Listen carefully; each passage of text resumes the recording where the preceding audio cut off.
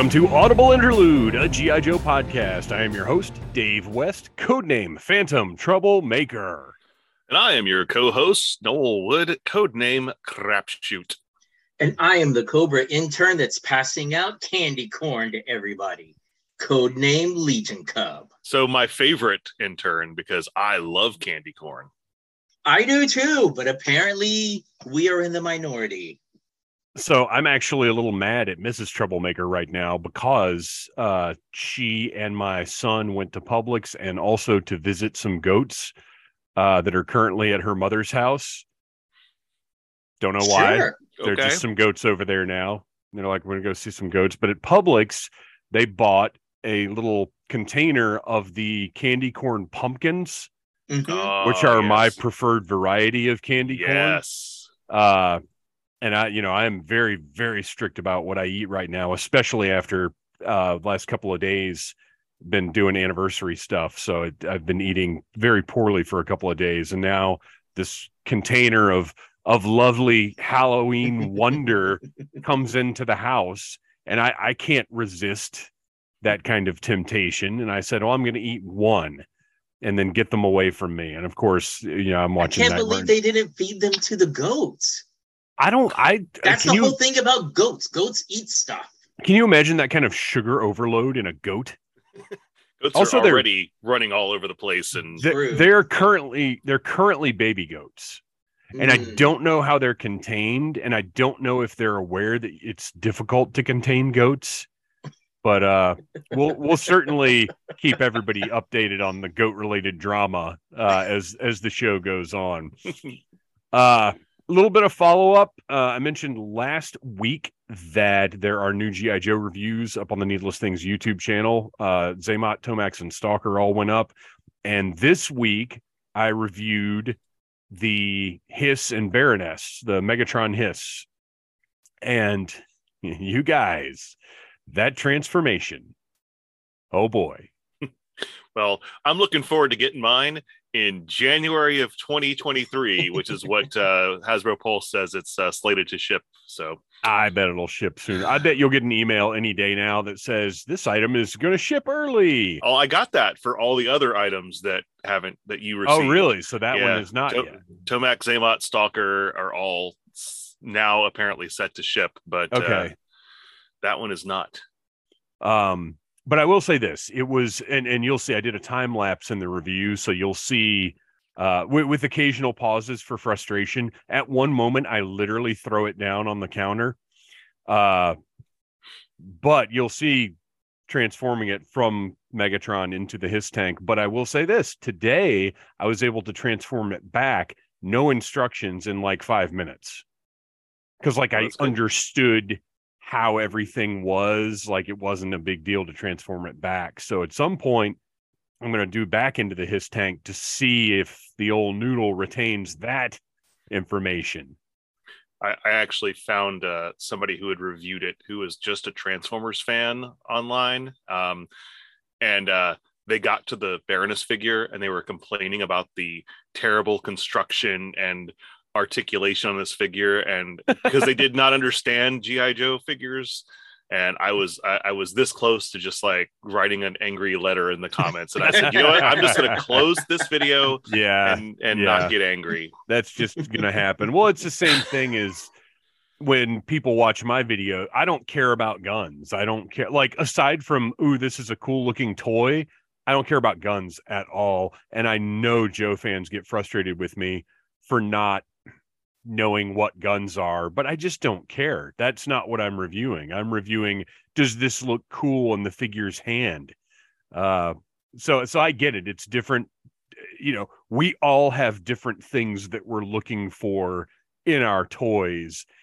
And it totally makes sense that if somebody is collecting Transformers and they get this random figure, but they're aware of, like, let's say they are pretty familiar with like Star Wars vintage collection figures, And then they get this Baroness that's all like bulbous and stretchy. And what is this? Yeah, Why that would was you make this? their complaint was this should be more like the Star Wars vintage figures. And Oh, was it really? Yeah. I don't think they quite understood that it was specifically paying That's homage. Yes. Right. That's really funny. But anyway, everybody can check out the Needless Things YouTube channel and my my Snake Eyes and Timber version 2 arrived today. So I will be reviewing that and comparing it to the first release. I had to get it. I like that white timber so much. Excuse me, so much. So I'll be checking that one out as well. And that art on the front of the box is just beautiful. I'll agree there. I love that. I've started to see the box show up online. So I don't. Okay. We are obviously reworking our schedule a little bit because I realized there's a whole other week in October that I didn't plan for. So last episode, one more thing I've got to cover. Last episode, I mentioned that this week would be the Halloween episode, and then we would be coming back on November 1st with our live stream, our news live stream. But what I realized is there's another week we have to account for. So this week we're doing another segments episode. We're actually going back around for the things that we pushed back from last week's episode. And then next week will be our Halloween episode, which actually makes more sense calendar-wise anyway. And then also last week, this was a weird one.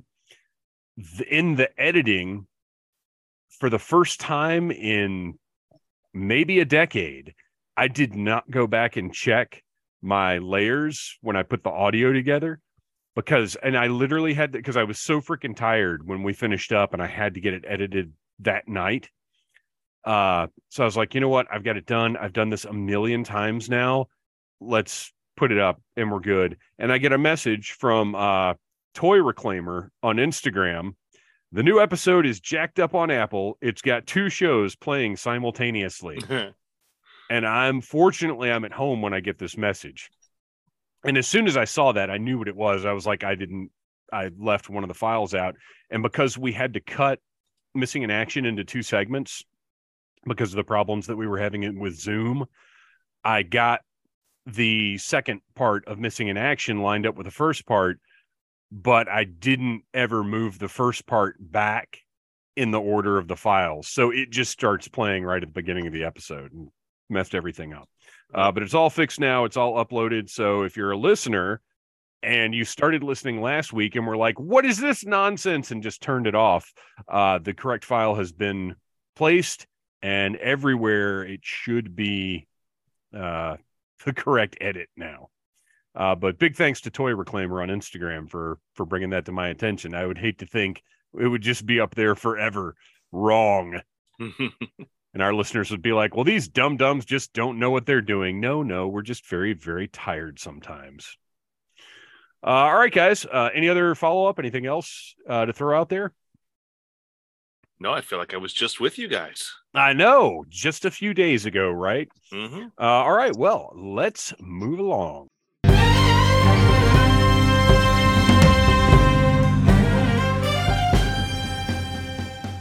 All right, this is a new segment on Audible Interlude, something I thought would be a cool idea and is going to be very easy for us to keep track of, unlike some of our other segments.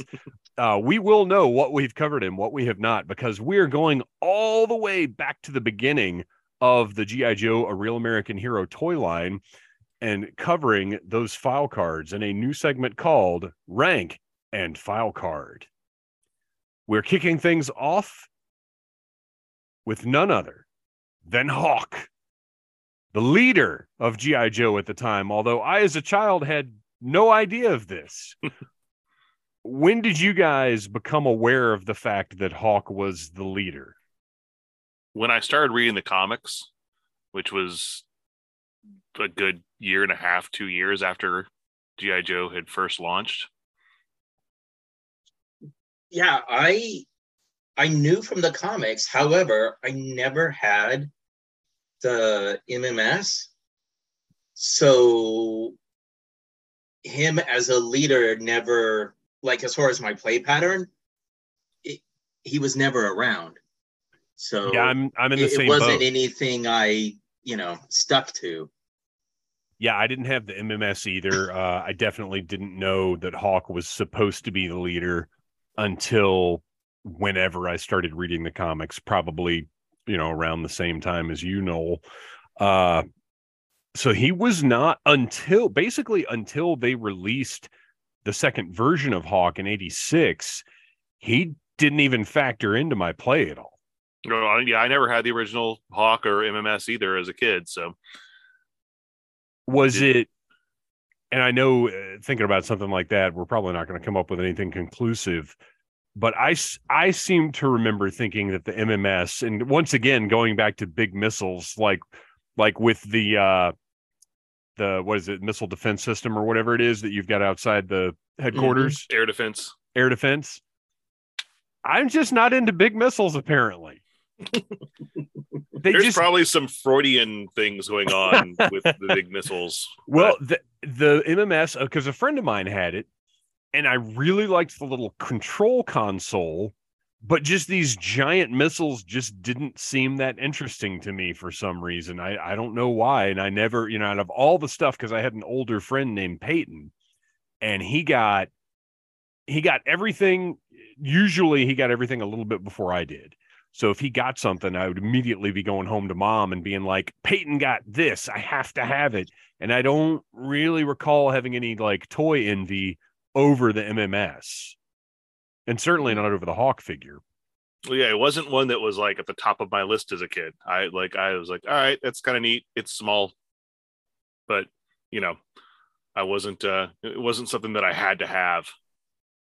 So let's run down the file card. He is, which the lead on this is just funny to me. He is the Missile Commander. That just seems like an odd title. It was a very fun video game back in the late 70s, early 80s. Missile Command Yep. On the Atari 2600, or at least that's what we were playing it on. Yeah. And yes, it was one of the better games. I think that and Combat, I think, were the two that my dad and I played the most. Oh, yes. And I thought it was the funniest thing in the world to reach over and switch his difficulty to B. and he would, he'd act like he didn't notice for a minute. And then he actually would get really annoyed about it at one point, but that's okay. So Hawk is our Missile Commander, which doesn't really make you think necessarily that he's the team leader. No. He's the commander of missiles, not the commander of G.I. Joe. I mean, isn't Steeler like tank commander? I don't know. We'll find out in a few weeks. Yeah, I guess so. Codename Hawk, all capitalized. File name Abernathy Clayton M. We're not going to bother with a serial number, although I do wonder where those serial numbers came from. Yeah, and I don't know if they necessarily stayed consistent with like different versions of them throughout the years. I know that whenever I do a costume and I'm getting dog tags made, I'll sometimes make sure I get the actual serial number on there. Oh, nice. Not that anyone's ever going to notice, but it's just one of those personal details I want to have. I get it. It's those little details. And I can't remember what the phrase was right now, but I when I made a Mandalorian costume years ago, I wanted something specific on the belt buckle. So I went and found the Mandalorian, whatever their alphabet is. There's a certain word for it that I can't remember now. And I actually printed that phrase on the belt buckle. Nobody's going to look at it. Nobody's going to care about it, but I knew it was there and I thought it was funny. Yep.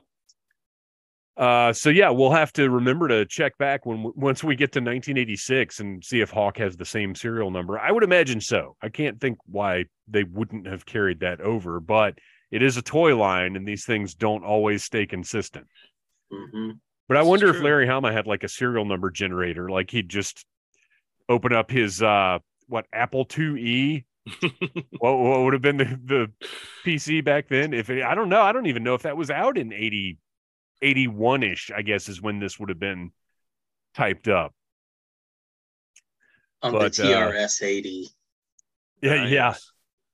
Primary military specialty artillery, secondary military specialty radar, Birthplace, Denver, Colorado, right in the middle of the good old US of A, grade 06. Now, when I was a kid, I had no idea what these grades meant. And I know my dad explained it to me, but I don't remember at all. My dad actually wrote it all out on a piece of paper with all four, Army, Navy, Air Force, and Marines and what each one of them was. Oh, wow.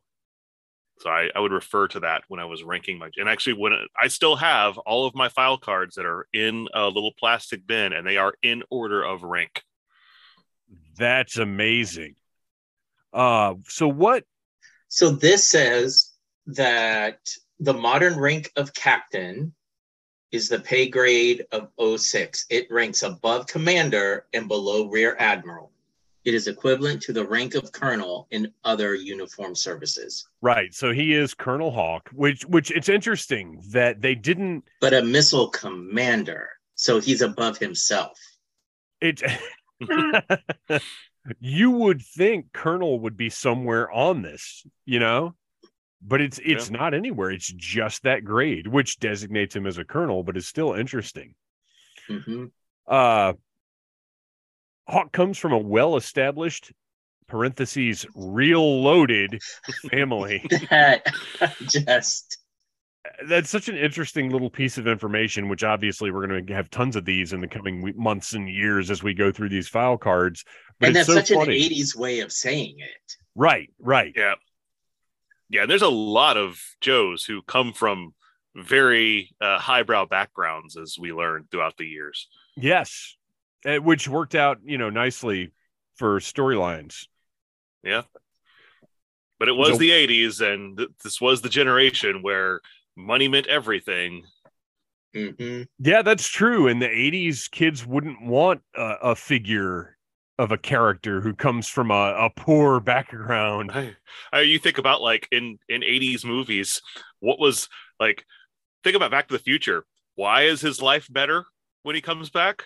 Because he has money. His family has money now. Yeah, that's exactly really the only difference.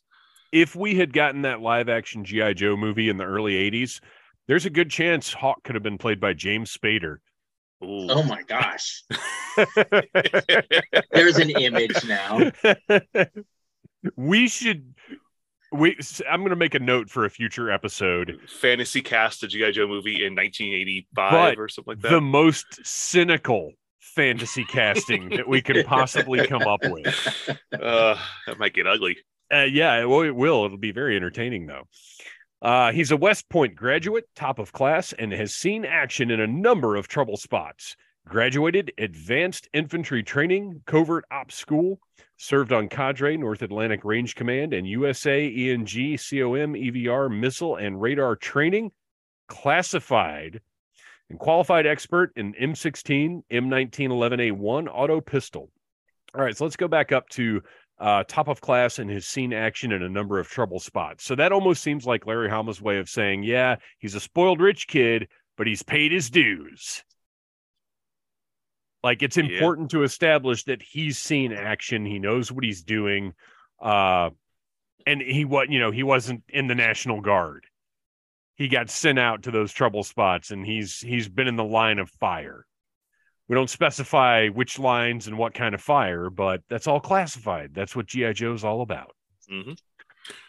M16, we all know, is kind of the standard issue rifle of the well, I don't even think it was by this time. I'm not sure it was even standard issue, but it was definitely a common one for Joes. Well, there was a lot of design cues and everything from Vietnam era because the uniforms were all really, that's Ron Rudat was basing them all on Vietnam designs. And the weaponry was also very Vietnam inspired because we hadn't been in an active at this point. At 75 was when the Vietnam War ended, and so we'd been a few years out of being in active military conflicts. Well, by this time we were preparing, for our next war in the desert. Although we weren't telling anybody that. Yeah.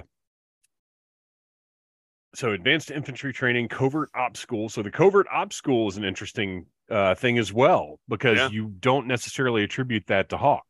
Mm-mm. I think there was a lot of that with G.I. Joe characters just in general, because these are the best of the best. So they usually would have done, a lot of them were airborne when they didn't necessarily need to be. A lot of them were, had covert ops in their what's the word I'm looking for? You know what I'm saying? Qualifications, CVs, training. yes. Yeah. Well, and it makes sense because G.I. Joe, at this point in this continuity, G.I. Joe is essentially a covert ops team. Mm-hmm.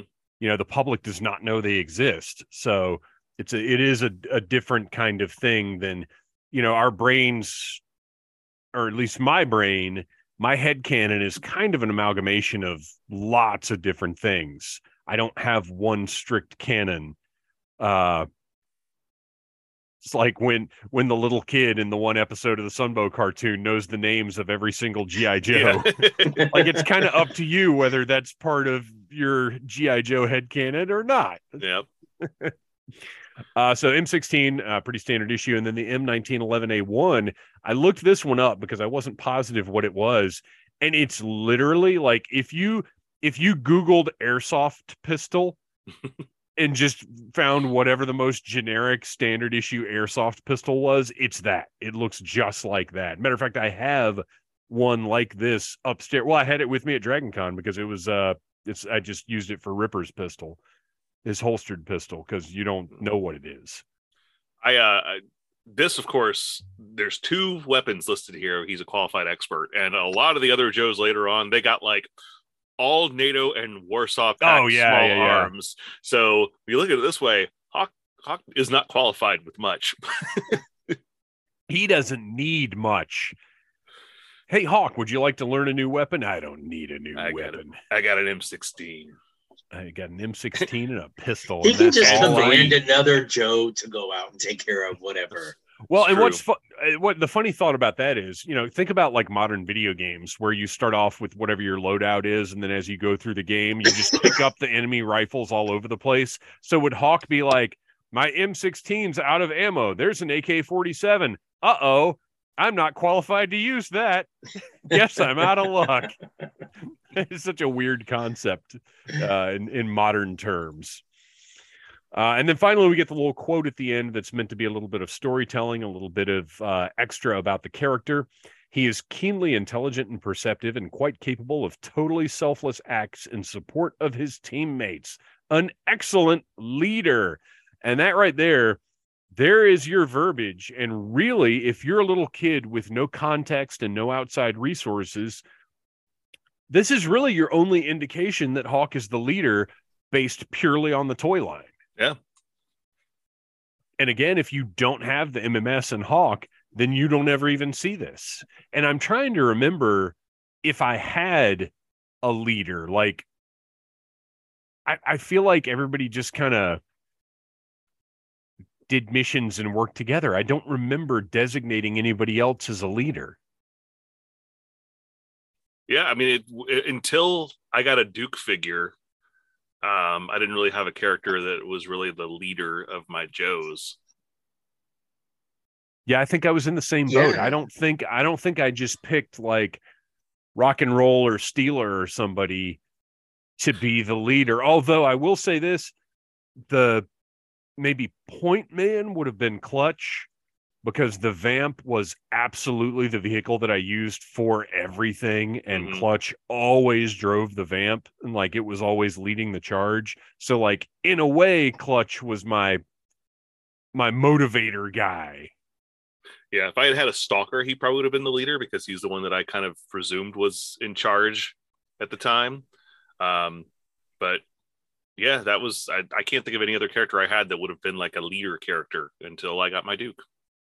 I had Stalker, but he was to be honest, Stalker was more like Snake Eyes when he was the guy that handled everything, could do everything. When Joe's got kidnapped, Stalker went out and got him back. Like he was I guess my Mary Sue, for lack of a better term.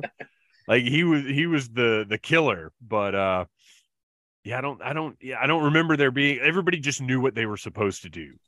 Yeah. There was no leader. And isn't it interesting that as a kid, I didn't feel it necessary to have one person. My way of thinking was, well, everybody's just going to know what they're supposed to do. They don't need somebody to tell them. They don't need a leader. These That's are the right. best. That's right. It all depended on what the what the mission was. We're going to have to go disarm some lasers. Looks like Flash is the leader on this one, pal. Yeah, but which Flash? Yeah, that's right. These quotes at the end of these file cards were always I was my trying to think, favorite part. I always had Breaker at whatever I set up as the base, and obviously he's the one communicating with everybody, but out in the field, I don't know that I had one specific toy calling all the shots. Well, as you know, Ponch and John were my guys in the base. So, and now I meant to do this after we finished talking last week. I've got to look up Ponch and John and see if I can get those figures on eBay. And hopefully they're not. I don't think Chips is super high profile right now. So I'm hoping maybe I can get those figures for a decent price, because now I'm sitting here looking at my headquarters and I need Ponch and John in those chairs. You don't mean that Dax Shepard, Michael Pena movie didn't blow Chips up into a whole new generation? Shockingly, it did not. And look, I was like, I'm not gonna lie, I like both of those actors. I was actually pretty excited about that movie because I knew how invested you just said his stupid name, Dax Shepard. I knew how invested he was in it because he's super into like racing and vehicles and stuff, and wanted that. He wanted to make sure that it was an action movie as well as a comedy. And like the action stuff was great, but the comedy stuff was like they messed up the tone. They did not nail it like 21 Jump Street nailed it. I can't say I ever got to witness it myself. It's not bad. It's just came and went. It's not noteworthy in any way. Mm-hmm. And it certainly didn't give us new action figures, which true. Is really, at the end of the day, isn't that really all we care about anyway? Did this movie get toys? No. Strike it from the list. All right, guys, any other thoughts about Hawk's file card? I was just saying there, like my favorite part of these file cards as a kid was those little quotes at the end, because that was what helped me develop, what the personality of this character was if I hadn't seen him in media yet. So there's a lot of these that I can still like rattle off. Like I can still remember Deep Sixes like verbatim to this day. So, wow. I mean, just great world building by Larry Hama to put these little quotes on here. And some of them were attributed to other Joes and some of them were just attributed to like nobody. And like in this case, right. So we don't know who said this, but if I had this file card when I was, 7 years old, I would have been like, okay, well, now I know that, he's very intelligent and, he's going to risk his own life to save the other Joes. So, I would have played with him that way. Yeah, it's funny. I was very invested in the file cards. I would not open the Joe until I had read the file card. That was I would sit down and read that file card, then open the Joe, and I kept them all. I actually, for a long time, kept the entire card back because I didn't want. I think I cut one out, and if you look at yojo.com at Hawk's file card, you can see the top right corner is like sheared off. And something like that happened with me where I cut it badly. And I was like, well, I never want to have a messed up file card again. So I just kept the whole card backs. Yeah, trusting kids to cut their own file cards out. It was just a terrible idea. They should have been, you should have been able to punch them out. They should have been perforated. Well, that would have made the figures cost twice as much. But I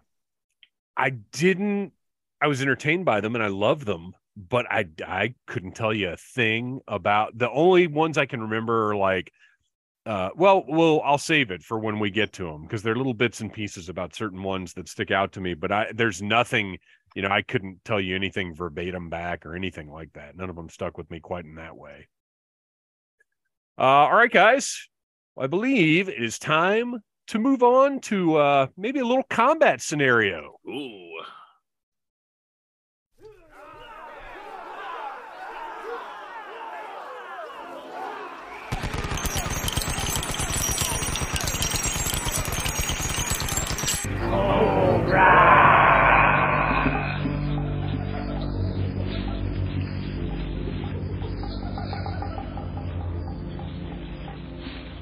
And now it is time for Springfield Showdown. where two of my co-hosts each pick a character across G.I. Joe and have them duke it out, and I will choose who's the survivor. Mwahaha! So, Noel, who is your character? For my combatant in this issue of Springfield Showdown, I am picking the youngest ever member of the Detroit PD SWAT team, Shockwave. Now, do you know what Detroit was like in 1987? Paul Verhoeven did. Than now? Well, Paul Verhoeven did, which is why RoboCop was set there. And this guy was the guy who got 2 citations for bravery while serving as the youngest member of the SWAT team in the Detroit PD. He is also the official door kicker. Walter White might be the one who knocks. Shockwave is the one who just kicks down the effing door. He doesn't bother knocking. He once led a special mission involving a family being held hostage by terrorists and single-handedly saved the day. And when the G.I. Joe team was being cut down to just a scant few members, Shockwave was one of the few to survive the juggler's cuts. This is a guy who joined the DEF, the Drug Enforcement Forces, and took out the headman. And look at him. Look at that. Urban camo, bulletproof vest, balaclava, and a cap. Those are some bold fashion choices. So I'm telling you, Shockwave is the man who is going to not only kick down that door, but he's also going to entertain you because he's a heck of a tenor in the choir. Wow. All right, Phantom, how can you beat Beach Headlight? Well, that's all well and good. Oh, man. Man, I'm not liking my chances all of a sudden. Are we seeing a little bias early on? No, look, that was great. I'm very enthused about Shockwave. But I will say he's going up against the single greatest G.I. Joe of all time. And that is none other than Harlan W. Moore, a.k.a. Snowjob. Ooh. Snowjob has been shot to pieces and yet still managed to man the gun on the whale to take out the Cobra forces and survived. Snowjob has been shot to pieces and managed to survive a Barovian gulag with no medical attention whatsoever, aside from some filthy bandages. Snowjob is sneaky. It is suggested that he got his nickname more from being a con artist than from having anything to do with the Arctic Ski Patrol, which, by the way, he was an Olympic biathlon contender.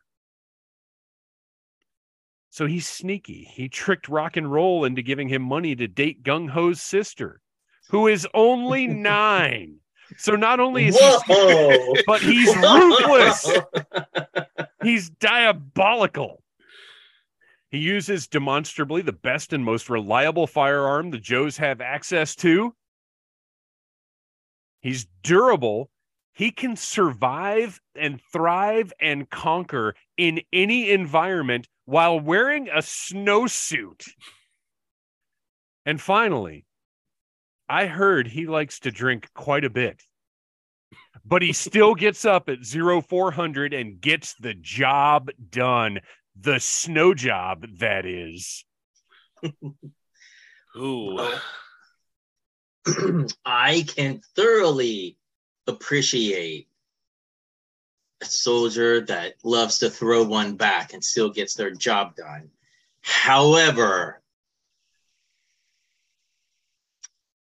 I gotta give this one to Shockwave because you said Snow Job, and as much as I love the character, Dave, unfortunately, you set him up to fail right from the start. But he is going to survive because apparently what he's good at is getting shot to pieces. That's right. He's always going to come back. All he needs is that one lucky shot from atop his skis, and Shockwave is done for. But what if they're not in snow? It doesn't matter. It's been established. He can ski down asphalt. He can ski down gravel. He can hook up to a whale and water ski behind a whale. If you're in an urban environment and you're running around with that bright white suit and that bright red beard, Shockwave is going to spot you from a mile away. And that's fine because Snowjob can be shot 12 times and just keep going. Yeah, I feel like I'm going to pay for this one, but I'm sticking to my original theory. I think that Shockwave is going to riddle Snowjob with bullets. Snowjob's not going to die, obviously, but it's going to give Shockwave enough time to get away. Snowjob's not going to die, but he's going to end up in a Detroit gulag. Yes. Which is probably a thing. All right. Wow. Well, the Joe Master has ruled. There will be no further discussion. Score 1 for Shockwave. The only one. At least he's named after a cooler character. All right, guys. Well, I concede defeat and suggest that perhaps it is time to move on.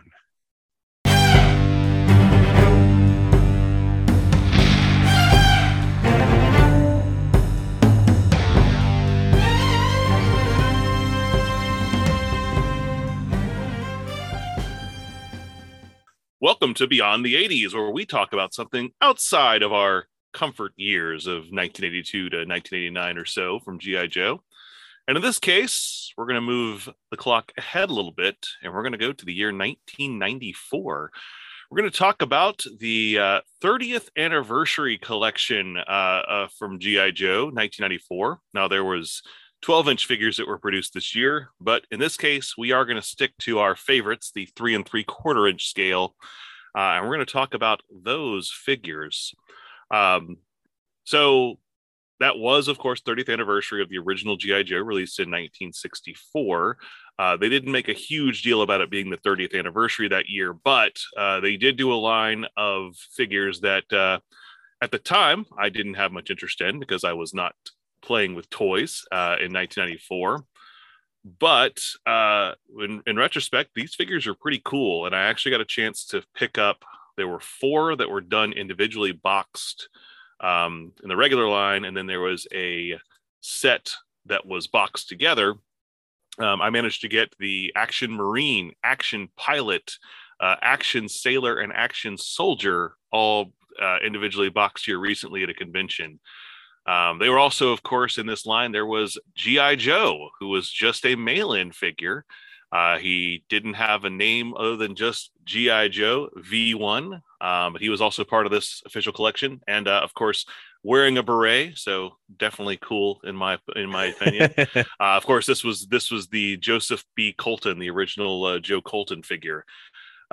Bringing him into the lexicon of G.I. Joe. And as we know now, Joe Colton is a big name in the world of G.I. Joe, played by none other than Bruce Willis in a live action feature film. So said these were things that I was interested in at the time, but it was neat to get 3 3/4-inch O-ring style figures based on kind of those original 12-inch G.I. Joe styles, where these are all 4 of the armed forces get representation here, and a couple different repaints, of course, of all of them as well. Yeah, when you brought these up, I kind of knew what you were talking about, and I remembered them more as keychains that got done later on. Yep. That had the loop screwed into the head, I think it was, rendering them essentially useless as action figures. Yeah, and I remember seeing those at Toys R Us. It was a few years later, and I thought about getting them at the time, but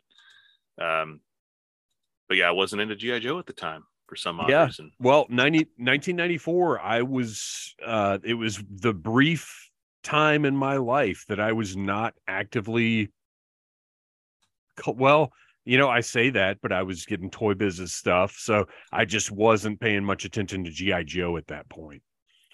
And even if I had been, these wouldn't have been interesting to me because Real World Military just wasn't a look I would have been into in 1994. But looking at them now, these are really cool. I like them quite a bit, especially the Action Marine, that camo pattern, very similar to the background that I use in a lot of our promotional stuff. So I've got a lot of temptation to buy that guy now. What's interesting to me is the ones with helmets. The helmet is not removable. Yeah, which is an unusual thing. I'm sure it was cost cutting at the time. Now I'm looking at the Marine and the Soldier, and I'm trying to decide if they're no, because the Marine has a different chest. Looking to see if they actually have the same body construction. So Yeah. The Action Soldier shares upper arms, lower legs, upper left leg with G.I. Joe. So the 1994 mail-in figure from the year. The upper arms were shared with the Action Marine, upper leg with Action Pilot. So there was a lot of parts, part sharing between all of the figures in this line. Which, and that's part of G.I. Joe. That's not any kind of big deal at all, especially when you're giving such unique and different paint jobs, because even between, well, there's the Action Pilot, which is orange and just is awesome. Mm-hmm. I really like that they've got the two different shades of orange with the life vest, and then he's got the map on his thigh. Got a pretty decent head sculpt as well. I mean, it's definitely kind of a throwback to early G.I. Joe. I think by this point in time, or by the last year of Joe, the head sculpts tended to look a little bit better than this one. So this one looks like it's intentionally kind of retro. Mm-hmm. But these colors are great, and he is kind of just a standard looking pilot, a very cool figure. But then his gear really kicks it up a notch.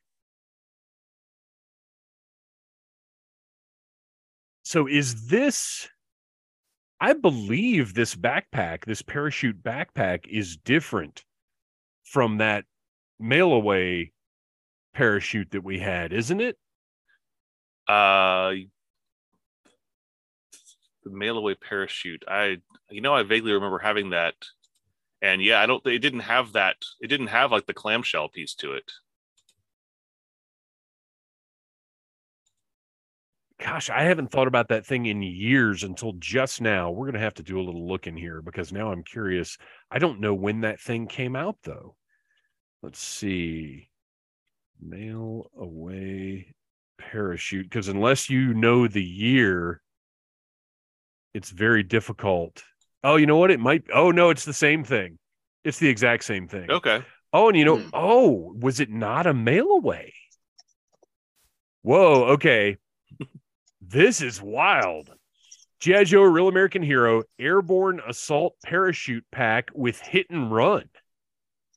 So this is that same parachute, but with a hit and run figure, which is not how I remember it at all. Okay, parachute pack, mail order. Much like a real parachute, you pull the pin at the top, throw him in the air, and watch him glide down to earth. This is the exact same backpack, same. The parachute looks different, like it has. Well, it looks like the Action Pilot's parachute has no deco. The original has a nice camouflage pattern and G.I. Joe printed on it. Very interesting. We can do a whole bit about this parachute pack some other time. But anyway, yes, this is the same thing as the mail away parachute pack. And then he's got the helmet. He's got something very similar to Ripcord's mask, but it's not the same piece. And then a gigantic pistol. And it looks almost like a musket or something. What is this rifle? It's a very large rifle. Yeah, I'm not a huge fan of that's like a carbine. That's why I'm not a huge fan of the firearms that come with this guy, but everything else I really, really like. I like the fact that it's a functional parachute. The helmet, the white color of the helmet is something a little bit different and interesting. We were talking just last week about how much Law stands out just for having that white military police helmet. And so this guy's white helmet with the goggles on it, or the visor on it, that does not go down, by the way. It's just printed on there. Yeah. It's just like a paint application. But looks cool. He's like all geared up. He take those take those weird weapons away from him, and he's a pretty cool looking figure. I like it. And then the repaint of him that came, I guess you said this was in a box set. So yeah, there was a box set as well. The box set had 5 figures in it because it also had the astronaut and the space capsule. Oh wow! It came with the space capsule, isn't that? Which is something that I still want to get my hands on because the first GI Joe I ever really had was that Mercury space capsule that came out back in the 60s. So this is kind of one of those things that's on my wanted list. Yeah, the box set is what I remember. I mean, I remember the 12-inch figures. I didn't know about the 3 3/4 ones until I went to the first Joe convention when it happened in Orlando, like 2010, 2011. Mm-hmm. And then I saw this box set, and it was out of my price range then, and I never thought to go back and relook for it. So this box set, this is the G.I. Joe Original Action Team box set. Looks like you could get one shipped for around $120, which, in my opinion, is not bad for 5 figures in that space capsule. And this is mint in box. This is not loose. That's not too shabby. Yeah. Considering this is almost 30 years old at this point. And I guess the fortunate part of this is by 1994, people were already starting to speculate on toys. So this is the time period where, the 95 Star Wars relaunches, and that's when people are really starting to keep stuff mint in box. We're getting into a time period where it is a little more reasonable to find mint in box items for a relatively affordable price. Now, unfortunately, if this had come out a year or two later, you could probably get it for $20. Yeah. Because way more people would have kept it in box, but not bad. Yeah, I like this set quite a bit. I like the repaint of the pilot as the astronaut. Looks very cool. As a matter of fact, I prefer the light blue with the orange. Mm-hmm. So yeah, the astronaut, very cool, and all the same gear, even comes with the same unwieldy firearms. And then we've got a different... Okay, wait a minute. Okay, this is the repaint of the pilot, and then the actual astronaut. Okay. Yeah, the astronaut is a different mold. He's called Action Pilot, but he's Action Pilot Astronaut. So tell us about this guy. So this was a completely original figure. The parts on this one were not used in any of the others that I can see. But of course, this does come with that box set with the 5, and it is meant to go in that little spacecraft. And so, this was definitely something that piqued my interest. He is great because his flight suit has a metallic silver finish. Yep. And the original figure that he's based on is actually got like a silver like foil soft goods. Oh, the 12-inch figure, right? Yeah, the 12-inch right. figure. Yeah. So, I mean, obviously they weren't going to do something like that for this, but it is neat that he was still like kind of a silver color. Yeah, that's great. That's a nice touch. And then he's got the big white space helmet with the visor, which this visor does move up and down. It's a nice clear visor. Looks great. He's got the American flag on the side. And then whatever this business is on his chest, his breathing apparatus or whatever. He's got to go to space. That's right. It gets crazy out there. You need chest buttons. And then we've got 2 different action sailors. The black one was the single carded.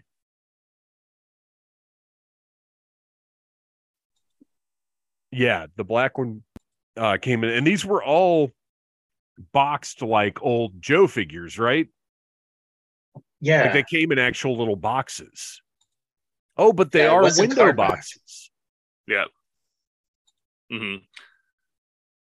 Oh man, look at this. So it's a great Yeah. little. And then- It's got a and- panel.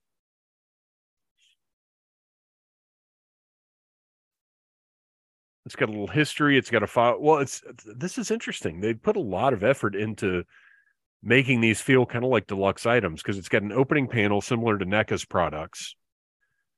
And not only does it have the history of the sailor in the G.I. Joe brand, but then there's a file card as well on the back of the box with a little biography. Well, it's written from his point of view. Since joining the Joes, I've held the record for personally sinking more enemy ships than the entire Third Fleet.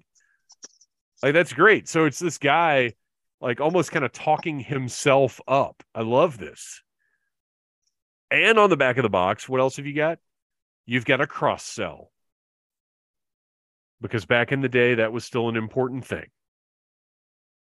I really like these. I totally understand why these suddenly became kind of a must-have purchase.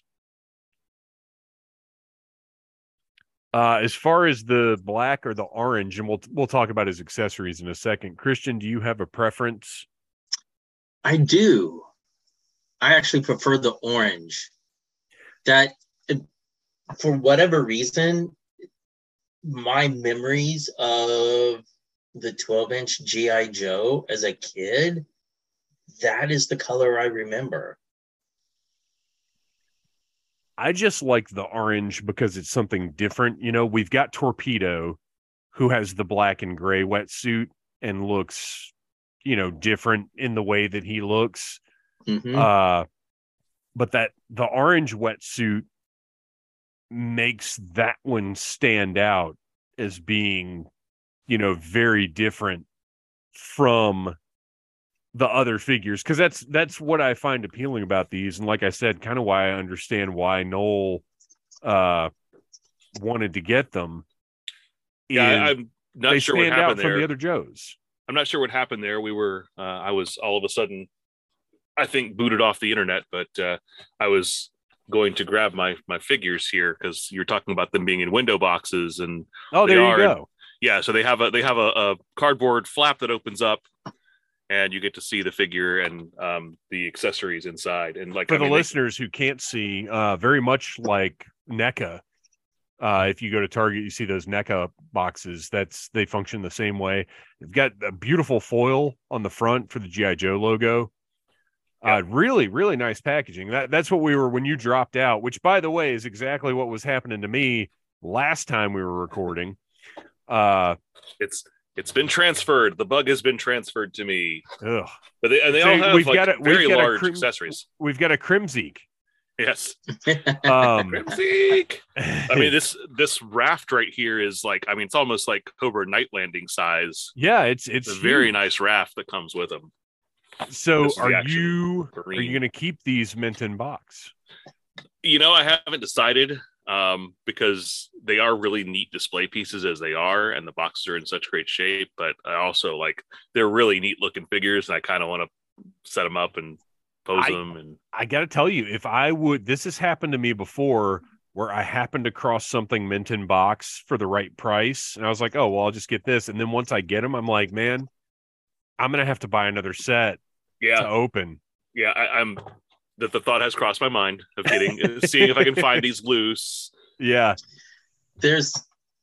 Usually I'm all about opening, but those boxes I just imagine how good, how nice they all look on a shelf together. Yeah. Yeah. It was, and that's the thing is with something like this, they aren't very deep, but they have a nice size to them. So they're a great backdrop for a shelf. Mm-hmm. Yeah. Yeah.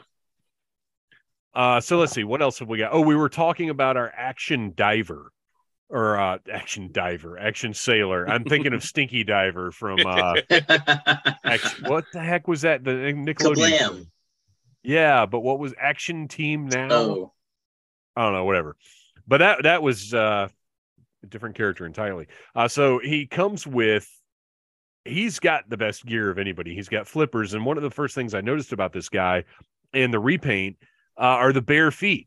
So he doesn't have the little shoes on like Wetsuit and Torpedo. He actually has bare feet, which means it would be very painful to plug those into the bottoms of his feet. But in general, pretty reasonable loadout. Like there's nothing here that stands out as like, oh, this doesn't quite fit. He's got a spear gun, a missile launcher and the functioning missile launcher is it does seem a little odd for this set to me. Yeah. Well, I think that's they were what really was in Joe at the time. And I think they were all just really just trying to load up the accessories on these guys too. But he's got wetsuits, flashlight, scuba tank, backpack, and then a sea sled, which is a cool looking little piece. Very, very nice loadout. I like this guy a lot. And then the orange, we were saying when you had dropped out, I think Christian and I both prefer the orange color scheme on this guy just because it makes him stand out as a little more unique than the black wetsuit. Yeah. Well, and they almost kind of pay homage to the two frogmen we'd had in the past. Mm-hmm. One looks kind of like Torpedo, one looks a little bit like wetsuit. And then we've got our action soldier, which we talked about a little bit. This would make, if these had gotten to the point where they were just cheapo figures, these would be great green shirt Joes for your mm-hmm. O-rings. Just a cool standard issue look. Nothing too unique about it, but nice olive drab uniform. Again, molded on helmet. He's got those two shiny silver grenades on his chest, which I wonder, does the original Joe soldier, were his grenades silver?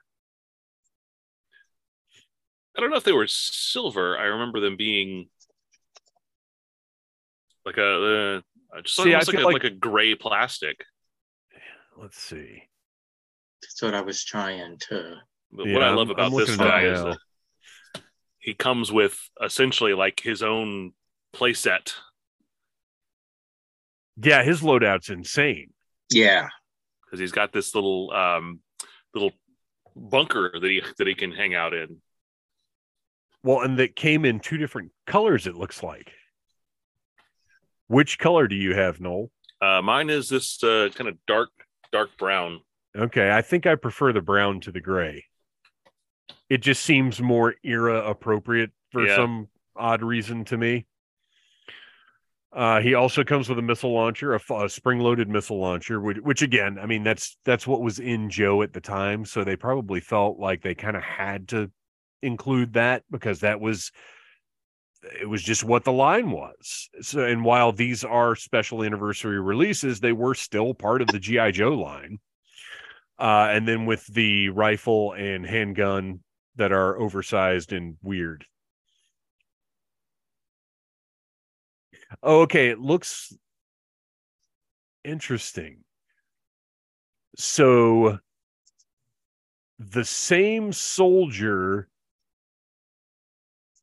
came in that box set. So unlike the pilot and the sailor, the soldier and the Marine were both just the same figure in the box. They did not repaint them. Okay. To go to the box set. Well, that makes a lot of sense. But they do come with all the same accessories. And I guess that the single carded one came with the brown walls, and then the box set one came with the gray accessories. Yeah. Okay. And then let's take a look here at this G.I. Joe, this Joseph Colton. Now, do you have a Joseph Colton? I do not have the Joe Colton. He was. Do you have interest in having a Joe Colton? I would take a Joe Colton, yes. So he's a mail away, so he might not be quite as cost prohibitive as the next one we're going to talk about. I'm going to look him up while you talk about him. Okay. Well, so he's Joe Colton. I mentioned earlier, this is who in G.I. Joe lore is now the original G.I. Joe. His code name was G.I. Joe. He is wearing a kind of a standard olive drab fatigues. He's got a couple of grenades on his belt, it appears, but I mentioned he is wearing a grenade. He's wearing a beret on his head, so definitely has some sway with me because of that. Came with just a single black machine gun, so he doesn't have quite the accessories that the rest of these guys have. He doesn't need it. No, he doesn't. He's the original G.I. Joe. He just came bagged initially as the mail away, and of course there's the convention version, which was in a box. He is the G.I. Joe limited edition Green Beret. So but it looks the like convention version that I remember, doesn't he have a completely different head, or am I thinking of something else? It looks like it's the same version, just in different packaging. Interesting. Why do I remember a bearded one without the beret? I'll have to look it up later. So it looks like if you just want the figure, you can get it for around $25-$30. If you have to have his ginormous gun as well, which I personally don't because it's almost as big as he is, and I hate it. I think it actually is longer than he is based on that picture that says all geared up. It's preposterous. If you want him complete, it's going to be around $55-$60. But if you want just the figure to have, you can get it for around $25. Now, there is one was, so this is funny. One was sold for $40, still in the bag, sealed in the bag. And then there's another one that's sold for $500 in the bag. What? Wow. And I'm trying to figure out if there's any difference. This looks like the exact same thing. On August 24th, somebody paid $500 for it. And on September 1st, somebody paid $35 plus $5 shipping. I got to think this $500 was a fake bidder that never paid. Yeah, it's probably one of those.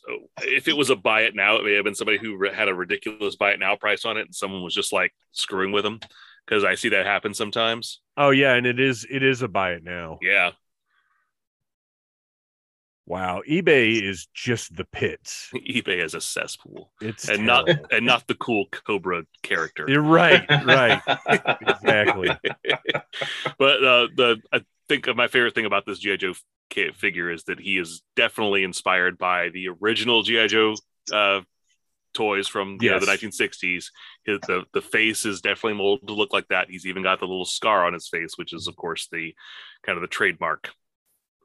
Yeah, I think I'm going to grab one of these. Once we're done recording, I'm going to get on here and do a little bit of hunting and get a good deal on this guy. I really would like to have one of these.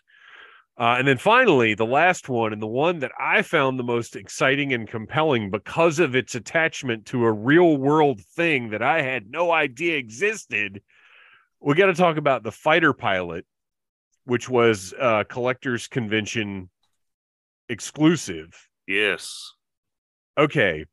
Did you guys know about the G.I. Joe skydiving team? No. I only found out about them recently. Whoa. Okay, so if you're listening to this, I can't remember if I put the picture up on Instagram yet or not. I might have been. You did. I think you did. Okay. Yes. There is a picture on the Audible Interlude podcast Instagram of the G.I. Joe skydiving team, and they are incredible. And I want one of these jumpsuits so bad. So this fighter pilot is based on the look of the G.I. Joe skydiving team. And he is awesome. The logo on his jumpsuit, the G.I. Joe on the leg, the red, white, and blue on the sleeve. This is just so cool. I absolutely love this. And then he's got the same loadout as the pilot, but his parachute has deco on it. It's a black parachute with the silver G.I. Joe logo and a star. This is fantastic, and I can't even imagine how much and this one says goes that there for. were two versions of the parachute. One was silver and black, while the other was white and blue. So one was available to the Officers Club. White and blue was available to the Officers Club. Silver and black were available to both the Officers Club and the Enlisted Club. Oh, okay. Well, I would rather have the silver. I wonder. And black. Let me see. I guess. But it looks like I'm not going to have to any tell? because a quick eBay check. There's not even one on eBay right now. Wow. That's a bad sign. Well, would you give him up if you had him? No. Never.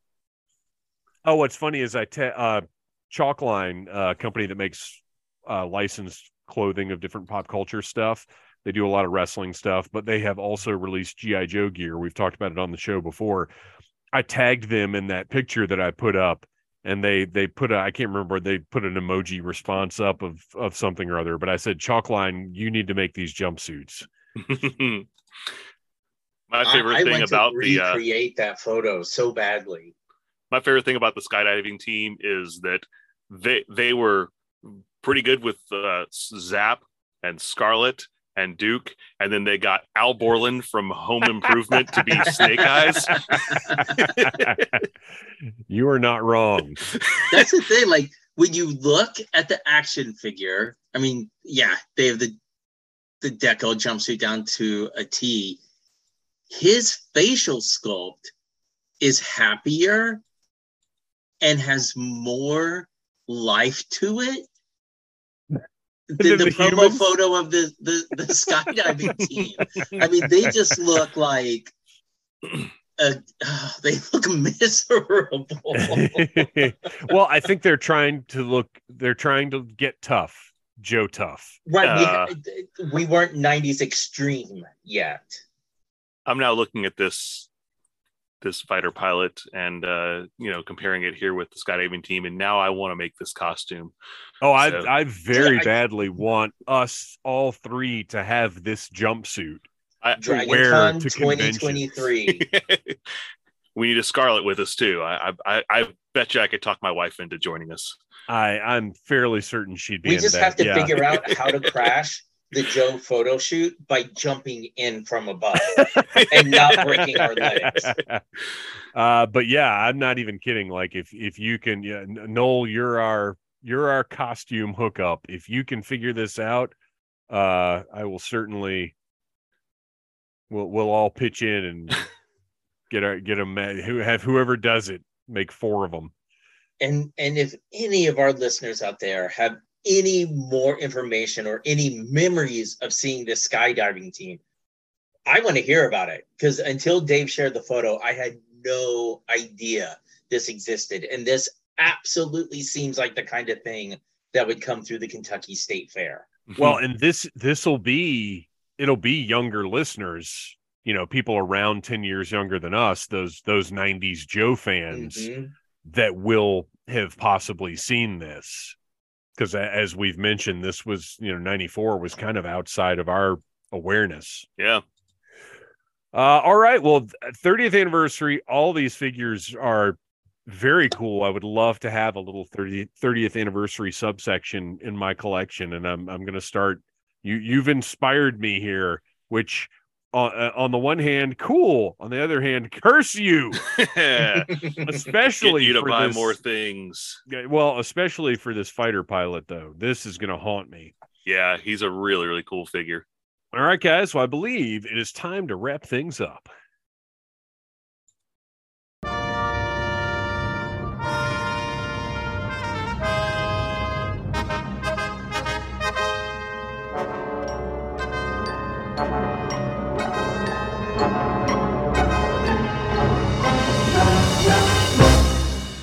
This is Knowing is Half the Battle, where we each get a little bit of time to talk about whatever we want. And I'm going to kick it off this time and discuss Super 7's G.I. Joe reaction figures just a little bit. We're in kind of a weird place distribution-wise with the reaction figures because a couple have showed up at Target, but they haven't showed up. I don't know what's going on with them, because the last 3 waves of these, all of the retail-friendly ones, which are the non-troop builders, have showed up at Target at the same time, and I bought the entire set in one shot. And then the troop builders, same deal. I've ordered them from Big Bad. I think I ordered all of them from Big Bad and just got them all at once. This wave, it's not going down like that. I've been to 2 different Targets, and all I've seen are Shipwreck, CoverGirl, and Snake Eyes. I have not seen anybody else in the wave yet. And the troop builders at Entertainment Earth, because what I did is I got really paranoid about the bat, because I do believe the bat is potentially going to be the difficult one to find in this wave, because everybody's going to buy that. Yeah, that's a troop builder. So I got hit with a little bit of FOMO. So I went on Entertainment Earth and I pre-ordered the bat and 3 of the female Cobra figures. And 2 days ago, they shipped me the bat and 1 of the Cobra females. The other 2 have not come into stock yet. So there's some kind of weird distribution. I know it's crazy to think we're talking about toys and distribution problems here in 2022, but there is something weird going on with the allocation for this wave of reaction figures, and I don't know what it is. And I'm sure, I mean, obviously they're all going to show up, but it is just odd to me that they've been so consistent so far, and now with this one there seem to be some hiccups going on. Have you guys seen any of the new ones at Targets yet? I don't think I've been in a Target in about a month, so no. Oh, wow. Your life is very different from mine, sir. I stopped at the Target by the house yesterday evening, and they've restocked, and there's quite a few older figures. Like, there's a Duke on the peg, there's Red Ninja, there's Lady J, but there's Baroness, who I'd not seen before, even though I know she's a little older, and there's a Cobra Commander. The Black Suit Baroness, yeah. Yeah, I feel like I've seen that. I feel like you're right. They have been restocking that wave. Very interesting. Well, like I said, I'm sure they're all going to show up. It's just a little weird that this time around seems a little different. Noel, what is your babble? So as a kid, I was a big Transformers fan, and still am to this day. When in like 1985 or so, they did a line of reinforcements from Cybertron, which were mail-aways that you could get. And this was the only time that you could get Reflector as a Transformer. Oh, wow. I remember this. Well, and they also had these things called Power Dashers. And yes. If you remember the Power Dashers, the one picture they showed you in that catalog, this thing looked like just this dumb clown, and you did not want it in your collection. It had a sticker for a face. It just looked like every knockoff Transformer in the world. But the strange thing is, I realized it wasn't up until Joe Fest this past year. I don't think I'd ever seen a Power Dasher in person. And when I saw that thing for the first time, it was like half the size I thought it was. And I actually just recently acquired all 3 of the original Power Dashers. And they're a lot neater than I, ever dreamed they would be as a kid.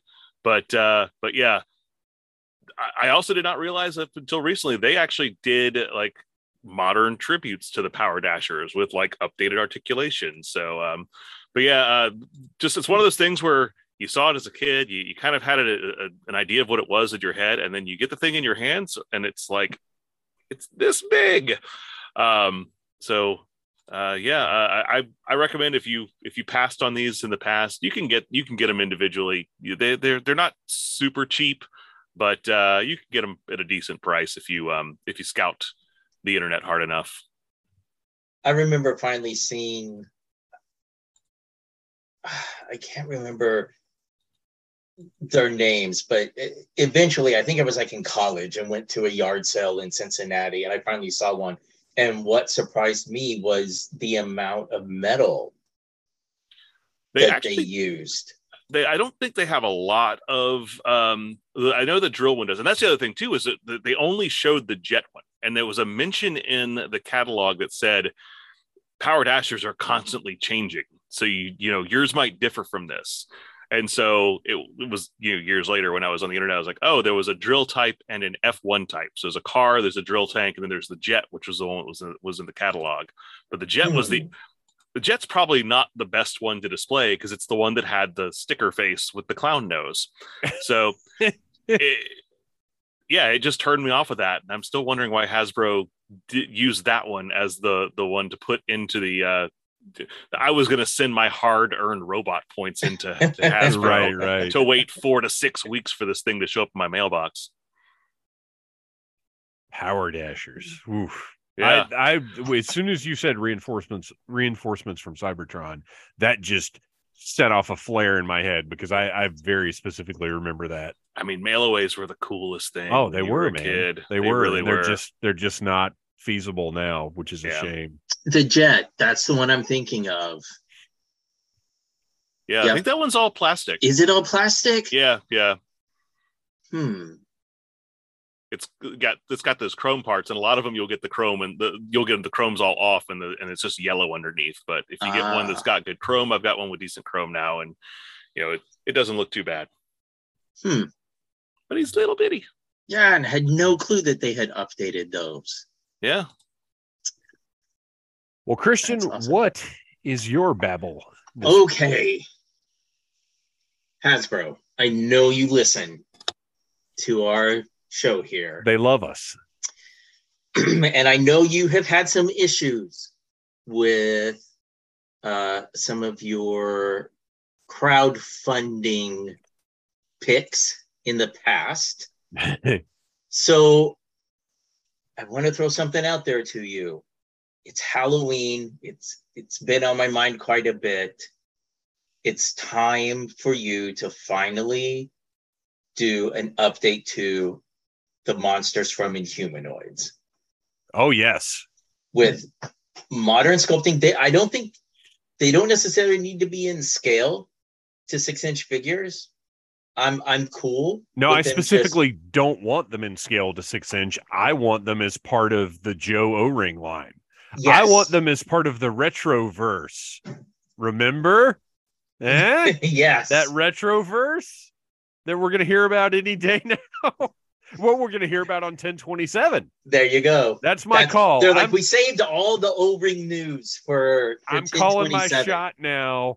We're going to get the announcement of O-Ring Inhumanoids as part of the Retroverse at 10/20 on 10/27. Updated sculpting. We've come a long way since the satanic panic of the 80s and parents freaking out over monster toys. So I think there is a bigger market out there for them, for people who didn't even grow up with it. These are just awesome looking monsters. So come on, toss us a bone, a decompose, a tendril or two, and a Metlar. I don't have anything cutesy to say for Metlar though. So yeah, that's my babble. I want some Inhumanoids and I want them now. Yeah, greatest toy line of all time. Let's do it.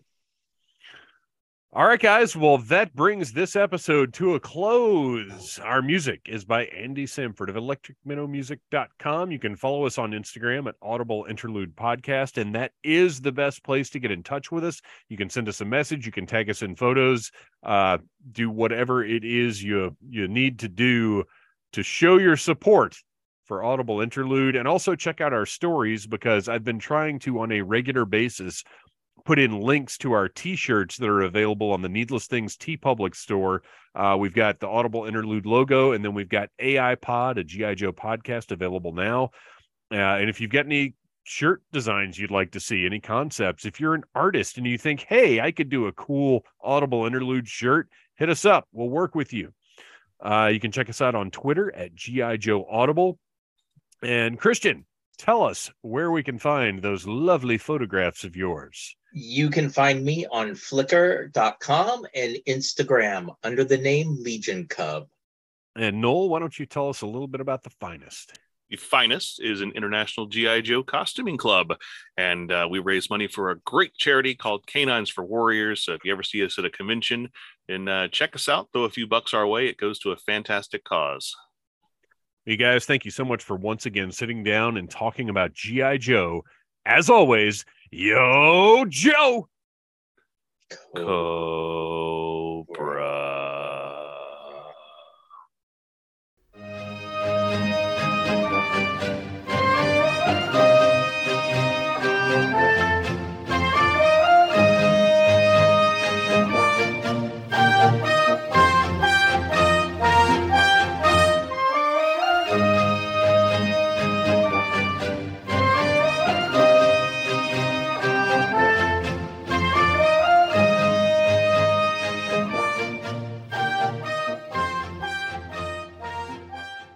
You have been listening to a Needless Things podcast.